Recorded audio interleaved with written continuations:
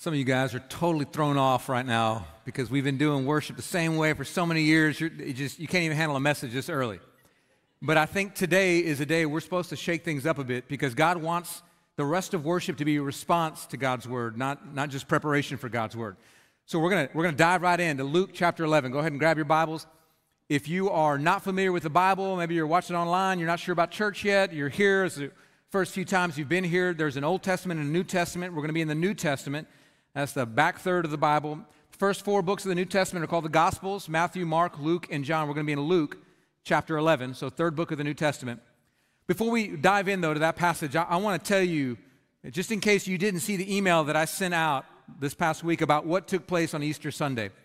I know there were many of you who were here, and we opened it up for baptisms. Those of you who were in this room, who were a part of it or watched online, that you saw God just move in a profound way.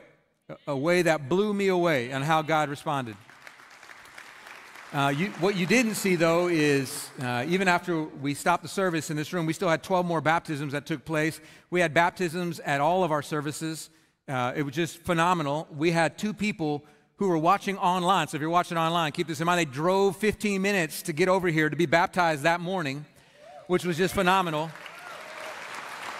And then on our Wednesday night prayer gathering, I had just sensed that we were going to see even more baptisms take place, and a brother walks up with his phone, and he's got two videos from Venezuela with people who had the Cristo en mi lugar shirt, Jesus in my place shirt, getting baptized in a lake in Venezuela because they watched our Spanish service online. Just one of those you're going, okay, God, you're moving. Not including the two baptisms at our sister church in Venezuela. We had 67 people baptized in one day on Easter Sunday. 67 in one day. Now, guys, I know it's not about attaining a number, but let me go and tell you, every single one of those numbers, the 67, is a person who has declared their faith publicly in Jesus Christ, the vast majority of whom came not expecting that. They just said, I want Jesus, I need Jesus, and I'm ready to take that bold step of faith. I have never in my life seen anything like that take place. I was not prepared for it. We had counselors beyond number, and we still didn't have enough counselors, because God was moving. I was praying my brains out that God would do a miracle and let us see 25 people get baptized on Easter Sunday. And I think the Lord was just saying, no, it's great. It's cute. I want you to keep praying. And he said, now let me show you what I can do, because I can do beyond all you can ask or even imagine. But here's what's even greater than that. So over the last month, actually less than a month, we have seen 101 people baptized in 4 weeks. I'm blown away by this, because you do realize that this is one of the things that made me the most timid about doing a live baptism on Easter Sunday. We just had 3 weeks before that a baptism celebration at the Levitt Pavilion where 33 people were baptized. And so I just thought, well, all the people who were ready to take that step of faith have already taken it. And then Sunday comes and God moves in ways I can't imagine. Then on Tuesday night, a young lady decides she needs to get baptized at the college ministry, finds a swimming pool here in Arlington. They have another baptism take place on Tuesday night because God is just moving, which is also why I believe God's not done. There are some of you in this room, and you don't realize it, but by the time the service is over, God is calling you to take a bold step forward and get baptized this morning. And you just got to get your heart ready for it. I just think God's not done. And it really doesn't even matter what I say. If the Spirit's calling you and pursuing you, you're going to have to respond sooner or later. You might as well do it today. But I think God is just moving in ways that we hadn't seen before. But the reason why, make no mistake about it, is not because we've gotten a whole lot better with our strategy here. It's not like we did some kind of huge campaign. We went door to door to 5,000 homes or passed out Bibles or I got any better at preaching. Like, none of that's changed. We haven't changed our message. We haven't changed anything. There's only one thing that's changed. We started gathering together on Wednesday nights to pray and ask God to move. I don't know if you remember this. I took the time to go to every single service in both languages to share a number of weeks ago, a few months ago, that God was calling us to gather together on Wednesday nights and to pray. And I confess to you guys, this was not my plan to start so soon. I was really looking to the fall because I thought this would be a good time. We can get all our ducks in a row. We can really come in hard and start praying together. And I felt like the Lord saying, I've already told you, Jason, I've already told you, church, that I'm ready to pour out my blessings like you haven't seen before when you start praying like you've never prayed before. And I felt like the Lord saying, why are you waiting to the fall to start gathering together to pray? And I told you already, okay, summertime, God, we can finish everything we got Wednesday night, the normal semester activity, start in the summertime, and I felt like the Lord saying, don't wait. And so then I knew we were going to have this sermon series coming the Sunday after Easter. I said, okay, we'll just start talking about prayer and then start joining together in prayer right after Easter. And immediately felt the Spirit saying, why are you waiting until after Easter to start gathering together to pray? As the Lord was saying, I want to do something, and I'll do it the moment you start gathering together to pray. And so we started for 6 weeks during the Lenten season, and over those 6 weeks, we saw 101 people baptized. It's like God's saying, I just want you to see this. When the church gathers together to pray, I move. And there is no credit any person can take when it comes through prayer, except for Almighty God. This is what God is showing us. God is showing us that when we gather together to pray, like we've never prayed before, we'll see a move of God like we've never seen before. So I'm as expectant as I've ever been of how God is moving right now. But the one thought that keeps rolling around in my head is that if this is what God does when a few hundred people at all of our campuses gather together to pray, what's he going to do when a few thousand people gather together and pray? Like, God, what kind of move are we going to see? God, what kind of revival are we going to experience when the mass comes together and says, we're going to cry out to Almighty God to see him move? I believe God is saying, I'm ready to show you things you have never seen before if my church will just gather together to pray. And I honestly believe there are many of you who are part of this church and you want to see a move of God. And you even believe that God can move. You believe that when people pray, God's heart is stirred. And it's not that you don't have the time to come on Wednesday nights. You can make the time. You could be here. That's not what's stopping you. It's not schedule. It's probably not even desire. I mean, you want to see God move. You want to be a part of the movement of God. But I think the number one thing that's stopping people from gathering together to pray is that most people feel like they don't know how to pray.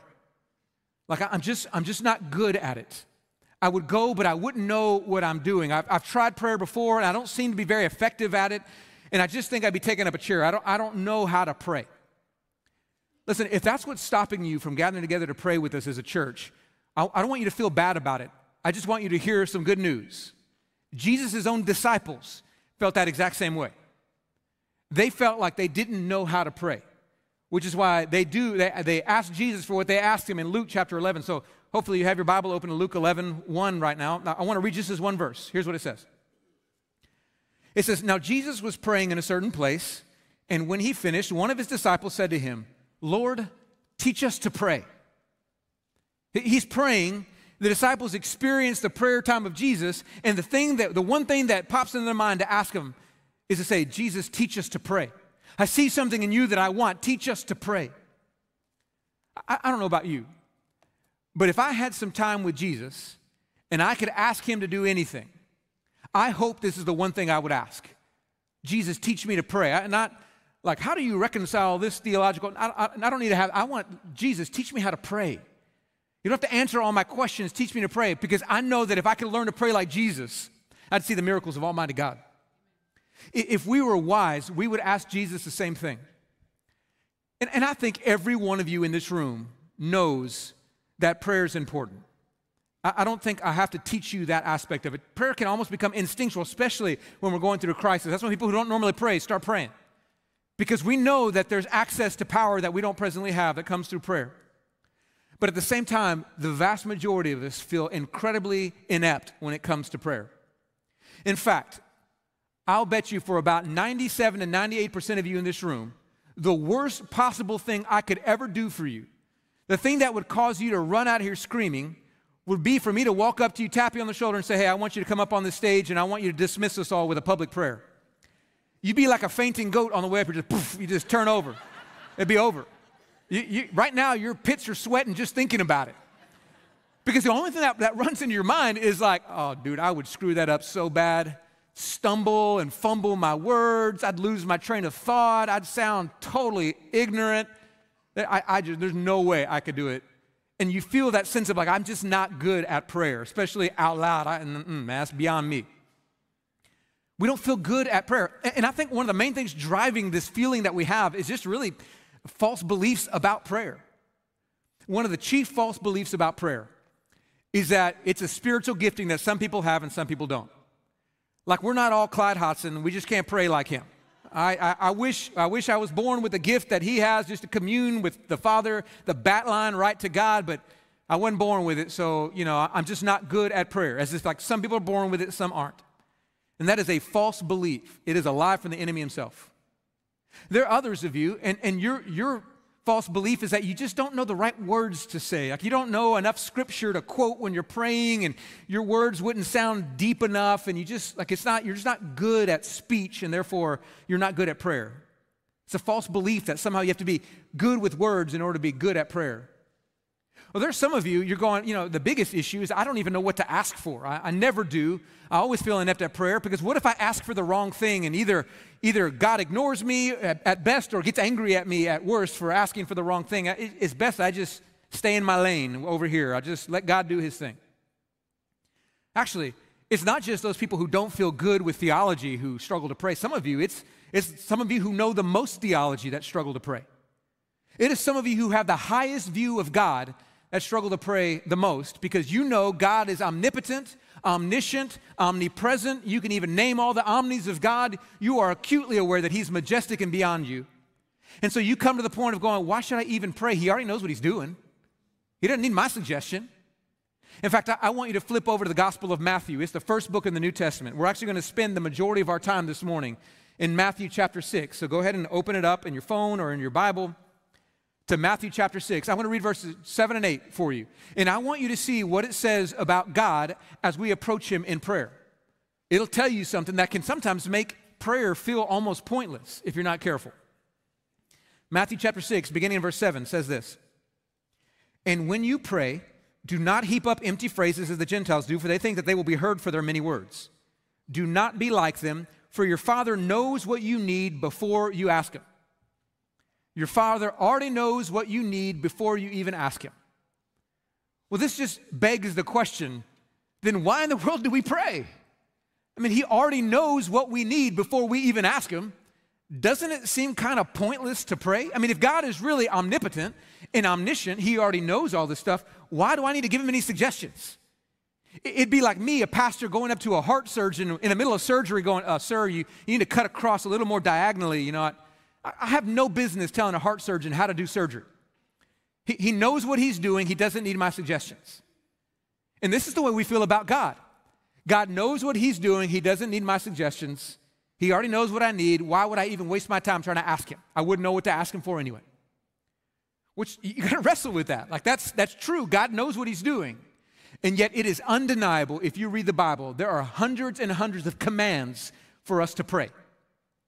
In these two, we have to try to synchronize. We have to bring together and meld the fact that God knows what we need before we even ask, and yet he still tells us to ask. So how do we pull these two together? Well, the answer to that, we have to come up to about 30,000 feet and really look at prayer and try to define it. So you saw the video beforehand. It says prayer is ... What I want to do over the next 6 weeks is to define for you what prayer is. Because what my fear is there are many of you who would not have a good definition.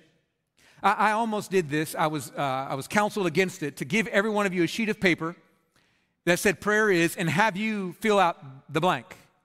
And then I was told, and I believe rightfully so, that probably wouldn't bode well for you or me to try to do that. Because we'd have hundreds of different definitions of what prayer is. And I don't know how biblically our answers would be. I think we don't have a firm grasp on even defining what prayer is. But I can definitely tell you what our actions show we believe about prayer. Because I hear prayer all the time. And if I were to tell you what our actions show about prayer, we believe that prayer is the act by which we get God to do what we think is best. Now, none of us are dumb enough to actually say that out loud, because we can hear how presumptuous that sounds, to tell God to do what we think is best. But the way we view prayer, the way we act about prayer, is we, generally speaking, approach prayer as the act by which I try to get God to do what I think is best. I tell him what to do. I mean, if you don't believe me, just try to recount the last however many 20, 30 prayers you've lifted up, other than rub-a-dub-dub, thanks for the grub, you're thanking God for the food. The vast majority of your prayers are for things that you want. Like, God, I didn't study at all for this test. I need you to help me pass this test right now. Lord, I would love for that girl to go out with me. If you just get her to say yes, Lord, Lord, I promise I'll tithe 10% off this lotto ticket. If I win, just let me win. King Jesus, you know you do that. You just, Lord, all glory to you. Or, I'm tired of being sick. Heal me. I'm tired of this addiction. Rescue me. God, I need money. Provide for me. The way we view prayer. Look at your prayers. The vast majority are about me. Like if I just want to convince you to do what I think's best. And even for those of you who are like spiritual enough to pray for somebody else, look at those prayers. Oftentimes you'll find out how self-serving even those are. Lord, I want you to heal my loved one. Why? Because it pains me to see them hurt. God, I want you to provide for this person. Why? Because I don't want them to be a burden on me. God, I want you to bring vengeance upon that person because they've wronged me. I want you to change that person because they could be better. Even the way we pray for other people oftentimes ends up being selfish. In our prayer, it just boils down to this fact that we're just trying to get God to do what we want him to do, what we think's best. And we wonder why our prayers aren't answered. Because we think we can control God as we pray. But I want to tell you, probably the chief reason why we struggle to pray is actually the very thing I just mentioned. It's unanswered prayer. I'm not going to ask for a show of hands, but I'm guessing it would be the majority of us. How many have prayed for something, desperately longed for something, and God didn't do it? And how deflating is it when we cry out to God and we pray and we feel nothing, no answer, like our prayers are just hitting the ceiling and bouncing around, they're doing no good. This is when we start to feel inept at prayer, like I'm trying, I'm asking, God's not responding. Or there are some of you who when you pray, it feels like God almost does the opposite. Like I asked you to do this, I'm almost afraid to pray because you might like smite me, God, by doing the exact opposite of what I asked for. We don't feel answers to prayer and it discourages us, so we just don't pray. And every once in a while, we meet somebody that when they pray, it just seems like heaven bends in to listen. Every once in a while, we meet people that when they pray, it's like they get answers. I remember I was at the airport. We had a team of seniors who were about to go over to Central Asia, and we got there at the airport, and there were 11 of us trying to get on a plane, and as soon as we got there, we heard our flight had been canceled. And so we were trying to figure out a different way to get there because the next flight that we were supposed to get on wasn't going to happen for another 4 days, and so we were going to miss over half the trip. And then we found out there was enough for 7 people of the 11 to make it to Chicago and then over to get where we needed to get to. And so we were gathering together to pray, trying to make some decisions. And then one of the moms stepped up and she prayed. And I want to tell you, she prayed with boldness. And this lady said, I thank you, God, that all 11 of them are going to make it to Chicago tonight and make it over to Central Asia the next day. And I was like, all right, well, let me see if this lady's a false prophet or not, because she has just declared it. And within 30 minutes, all 11 of us had tickets, and we were getting on, passing through security to get on an airplane, and we made it. And my first thought was, I need this lady on my prayer team because that girl has got some kind of line to Almighty God. I saw that, and I saw power when she prayed. And I got to tell you, I wanted it. It's like, I want to learn how to pray like that. I mean, that happens to us every once in a while. We see somebody who prays, and things seem to happen, and we go, I want some of that. This is exactly what happened to Jesus' disciples. He says in verse 11, in verse 1 of chapter 11 of Luke, right after he finished praying, they said, teach us to pray. Because they could hear the difference. When Jesus prayed, man, lepers were healed. When Jesus prayed, 2 fish and 5 loaves fed 5,000 people. When Jesus prayed, like the whole universe seemed to change and God seemed to listen. And they're going, teach us to pray. I want to be like you. And here's the best thing of all. Jesus said, okay, I'll teach you to pray. He gave in to their request. Now that tells us 2 things that are worth remembering. The fact that Jesus said, okay, I'll teach you to pray. First thing it tells us is that Jesus honors the heart of a person who wants to learn how to pray. So if you're here this morning and you're telling me you're not good at prayer, if you're listening to this message and you're saying, I'm not good, but I want to learn, Jesus will honor that request. He will move so that you can learn to pray, so that you're better. And it doesn't matter if you've been a believer for 5 days, 5 years, or 50 years. All of us have the ability to learn and grow, which leads to the second thing. Every single one of us can learn how to pray, or Jesus wouldn't have said, I'll teach you. There is no gifted group that they know how to pray and then the rest of us don't know how to pray. You're not born with it. You're taught it. You can learn how to pray. All of us can become prayer warriors if we'll just go on the journey of learning, or Jesus wouldn't have taught them. And I think that God wants to teach us how to pray. All he's asking for us is hungry hearts. And so for this sermon series, what we're going to do is we're going to let Jesus teach us how to pray bit by bit. And what we're going to do is we're going to sit at the feet of Jesus' teaching, what he gave them in answer to that back in Luke 11 was called the Lord's Prayer. Now, we could read the Luke account, but it's a little bit shorter of a version. Matthew chapter 6 actually has the longer version of his answer. So I want you to go back to Matthew chapter 6, and I want you to read with me the Lord's Prayer and see what it says, because this is Jesus' answer. When they see him pray and they're going, I want to learn how to pray, he says, okay, I'll tell you. And it's Luke chapter 6, beginning in verse 9. He says, pray then like this. Our Father in heaven, hallowed be your name. Your kingdom come, your will be done on earth as it is in heaven. Give us this day our daily bread, and forgive us our debts, as we also have forgiven our debtors. And lead us not into temptation, but deliver us from evil. I want you to stop right there for a moment. How many of you have heard this prayer before, the Lord's Prayer? Raise your hand. Okay, I figured that'd be the majority. I can't see your hand online, but I know you got your hand up. Okay, now here's my next question. How many of you have memorized this prayer? Raise your hand. Oh, dang, that's more than I thought would have it. That's a ton of you. You probably learned the King James Version, though. Our Father who art in heaven, hallowed be thy name, thy kingdom come, thy will be done on earth as it is in heaven. You could quote it with me. We know this because this prayer is just all over the place. So many of us have learned it. I grew up in Red Oak, Texas, and in Red Oak, like even before games, I got some Red Oak people over here, rock on. The Reese's over here, man, they got me. But I want you to know, even before games, we would get down and we would recite in a public school the Lord's Prayer. And it was almost like Tim Tebow, like, okay, our Father who art in heaven, hallowed be thy name. May I hit thy home run? And, it was just one of those things that you did because it was like it almost gave you extra power, if you could recite it, like it was some kind of magical incantation. And for the majority of us, that's the way we've treated the Lord's Prayer, and we've completely missed Jesus' point. He's not trying to give us a magical incantation that if we just memorize and recite whenever we need something, God's forced to move. What he's doing in this prayer is he's given us meta themes, understanding the basic ideas, the foundations of what prayer is. And so for the next 6 weeks, we're just going to take these themes and break them down and look at them one by one. They're not in sequential order. You're going to see we're going to take them out of order because it's not one has to follow the other, except for the first one. The first theme has to be first, and it's the first 4 words that he says. He says, our Father in heaven. You have to start all the time that we approach God with this basic understanding of our Father in heaven.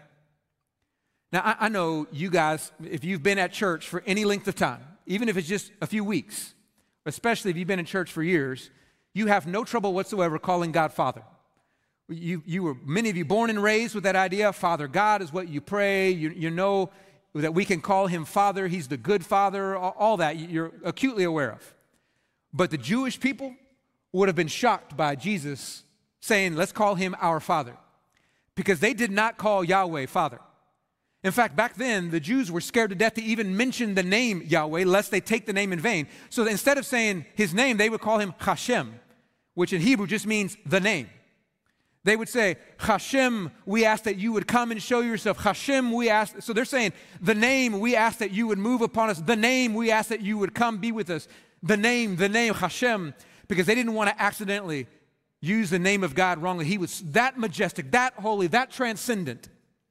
They had a supremely high view of God, but they felt like God was distant. He wasn't close and personal. He's behind the veil. He's behind the wall. He's over there. We're out here. And we got to keep our distance from God or we might die. And so the whole idea of naming him our Father would have been almost blasphemous to them.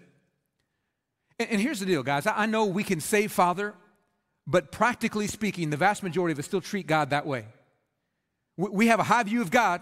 He's the creator of the universe. We believe he exists. We believe he's above us, but he's away from us, and we're over here. He's in heaven. We're down here on earth. He's the CEO of the corporation. We're the janitor. And the janitor ain't got no business trying to tell the CEO what to do or even bother him. Let's let him do his thing. And so we treat God as distant. Now we get that Jesus, he has a different relationship with the Father. Of course, he can call him Father because he's the only begotten Son of God. It's his right to call the Father, Father. But where do we get off having that kind of intimate relationship with him? Until Jesus says, no. When you pray this way. Call him our Father.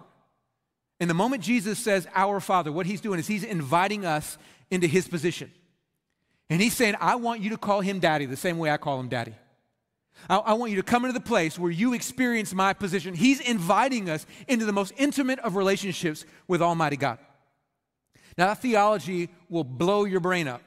And we need the Apostle Paul to help us understand what's going on. So I want you to flip over to the book of Galatians. It's a little bit later on in the Bible, Galatians chapter 4. And I want you to read with me verses 4 through 7. The words will be up on the screen in a moment. But I want you to hear what the Apostle Paul says as he gives us a theology of why we get to call him Daddy. Galatians 4, beginning in verse 4, says this. But when the fullness of time had come, God sent forth his Son, born of a woman, born under the law, to redeem those who were under the law, so that we might receive adoption as sons. And because you are sons, God has sent the Spirit of his Son into our hearts, crying, Abba, Father. So you are no longer a slave, but a son. And if a son, then an heir through God. He says we have the Spirit of Christ that comes into us. We are now united with Christ, and we are no longer a janitor. We're now a son. We're no longer on the sidelines. We now get to come into the privileged position. We got an office right next to Almighty God, the CEO of the universe. And he says we're inheritors of this business. And we have the right to come before Almighty God. He has invited us through this adoption into the right and privilege of walking up to Almighty God and saying, hey, Daddy, how are you doing? Now, I want to pause right there because I just said something that I'm afraid if you're not careful, you can mishear what I said. And if you mishear what I say, it can actually turn you into a spoiled little brat child before Almighty God. Have you ever been to a grocery store and you see someone else's kid and they're just like spoiled rotten? You just want to walk up and slap the kid across the face? Because they're just making demands and controlling everything. Like, it's so annoying to see a spoiled, rotten kid. And yet we can so easily become spoiled, rotten kids before Almighty God if we misunderstand what I just said. I said we have the right and privilege to go before Almighty God as his child. And what I want to make sure you understand is we have not earned that right and privilege.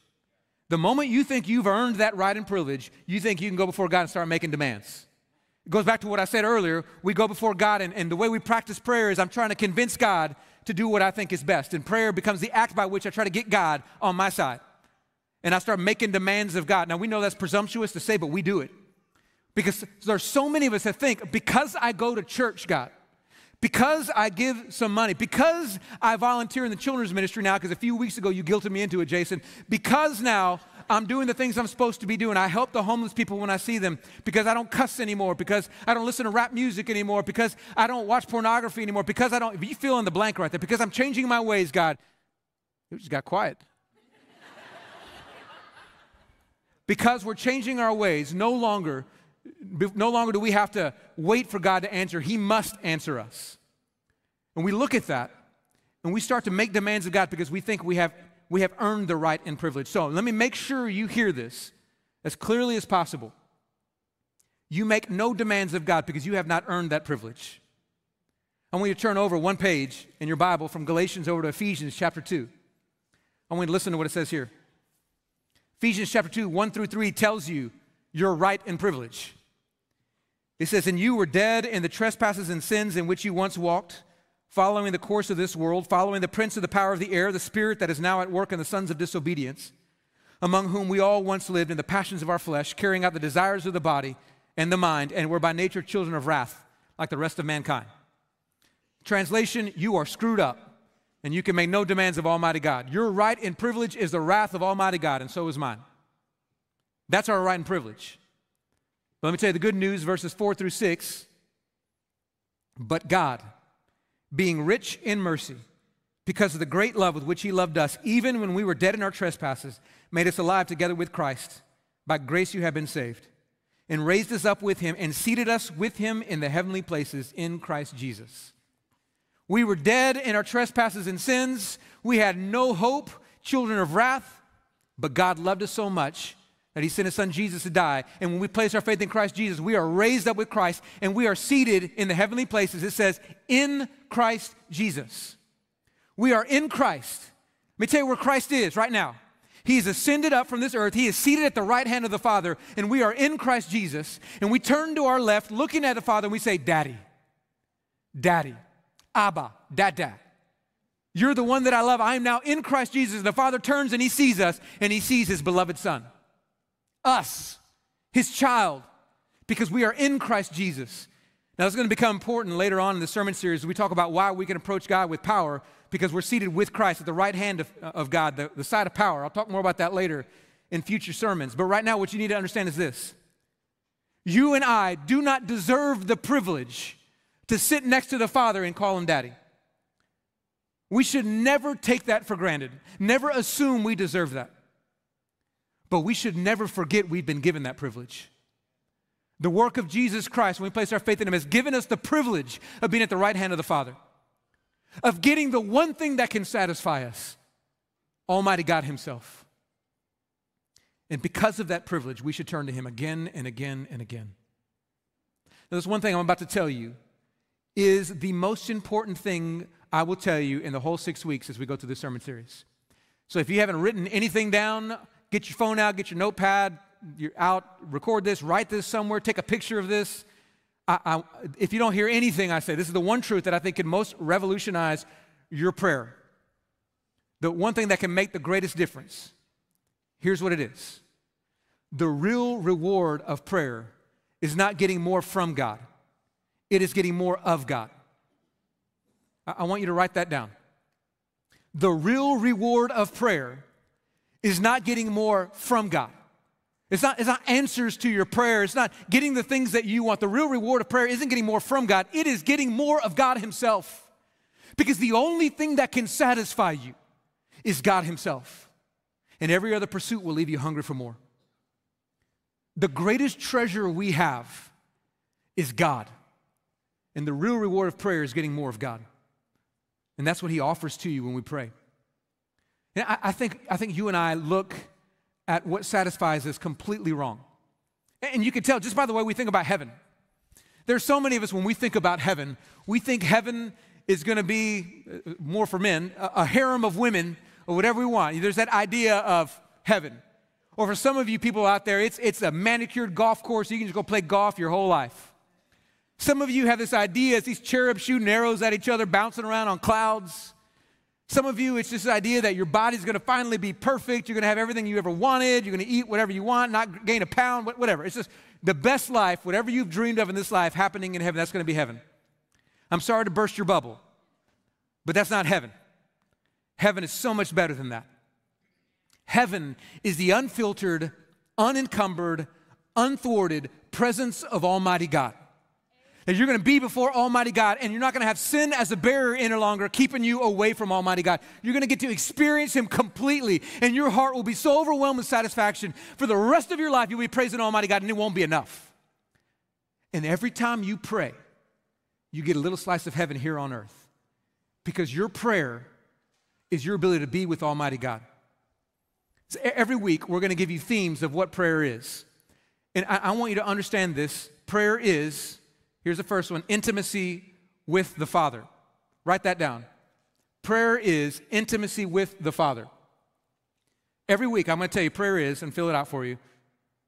But prayer, at its core, at its essence, is the means by which you enter into relationship, that you have intimacy with the Father himself, where you gain that reward that your heart most longs for and most needs. I just don't think you and I tend to view prayer as intimacy with the Father. Like I said before, most of us view prayer as the means by which we get God to do what we think is best, which is the reason why I believe so many of us feel like prayer is boring. If I were to tell you to go on your own right now and go pray for an hour, most of you would be like, holy cajoles, what would I even do after minute number 2? I'd run out of things to ask for, because you think prayer is going before God and asking for all the things that I think I need God to do. And what we don't realize, because we view prayer this way, is we turn prayer into talking at God instead of talking with God. Those of you who are married, I want you to do a little 1-month experiment. I want you to turn over to your spouse, and for the next month, every single day, I want you only to talk at them. I want you just to tell them all the things they need to do for you and then just walk away. We have a ministry called Re-Engage that'll be excellent for you when that month is over, where you can get your marriage restored, because you're going to need it, because your marriage will tank after 1 month of approaching your spouse and just telling them what you need and walking off.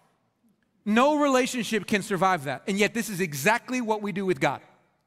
We go before Almighty God, we go, here's my list, boom, boom, boom, boom, boom. Check it, peace, I'm off. We rush through prayer because we got these other things to do that really matter, and I know I'm supposed to pray, so let me get them all out there, done, off I go. And we wonder why prayer stinks, why there's no reward for it, why there's no power in it, why we feel so empty, why it doesn't seem to be delightful. Because we're looking at prayer completely wrong. But when we view prayer not as the means by which we get what we want from God, but by getting God itself, all of a sudden prayer becomes the reward. Because prayer is the means by which I gain intimacy with the thing that satisfies my heart. The very act of prayer is my delight, not what God gives me because of my prayer. Listen, that truth, I promise you, will revolutionize the way that you view how you pray. It has changed my life. In fact, I'm about to tell you just a real brief example of what that's done for me. The band's going to come back out. They're going to get set up because we're going to respond to this truth in just a moment. But here's what I want you to hear. When I finally began, it was about a year ago, to view prayer not as getting stuff from God, but getting more of God, it made me want to pray more than I have ever prayed in my life. Over this last year, I have prayed more than I have ever prayed before, any other year in my life. And I don't say that to brag. I say that because it has been my delight, because I've finally come to understand a bit more of what prayer is. Prayer is me getting more of God. And now every single morning, I want to get up and I want to spend time with Almighty God, and it is never enough for me. I have this place right on my back door. We screened in a little area. It's a very, very thin area. There's a couple chairs, though. And I go sit every morning I can in the same chair, and I get my journal out, and I pray. And I'll pray anywhere from 20 minutes to an hour or hour more, and I'm just sitting there with the Lord. And I'm just pondering the Scriptures. I'm thinking about Him. Sometimes I'm just sitting there being with Him. And I won't say a word for 20 minutes, and I'm just so filled because I'm with the presence of Almighty God. It reminds me of growing up, what I would do with my dad. We would go in the backyard, and for an hour, we would just play catch. And sometimes we wouldn't say a word for the whole hour. But I walked out, and I felt so connected with my dad because I just spent time with him. That's all I needed. It's the same way it is with God. When I'm just sitting there, I'm not forced, like, okay, I got to think of something real flowery to say to God, or I got to make this special. Just being with God is special, and it's never enough. I always leave hungry for more. And the greatest part about it is the more I've approached prayer this way, not getting stuff from God, the more I've seen God do. Because when I need to ask for something, He'll prompt me to ask for it, and I ask for it, and I see God move. And God is moving more than I've ever seen Him move because He just loves it when our hearts delight in Him. And He wants you to enter into that delight. So this is why we brought the sermon up to the front of the worship service. Because I want you to learn how to delight in Almighty God. His presence is a gift that you can open as often as you want it. Prayer is the means by which you open that gift. I can almost imagine a gift right there where I do my quiet time every single morning.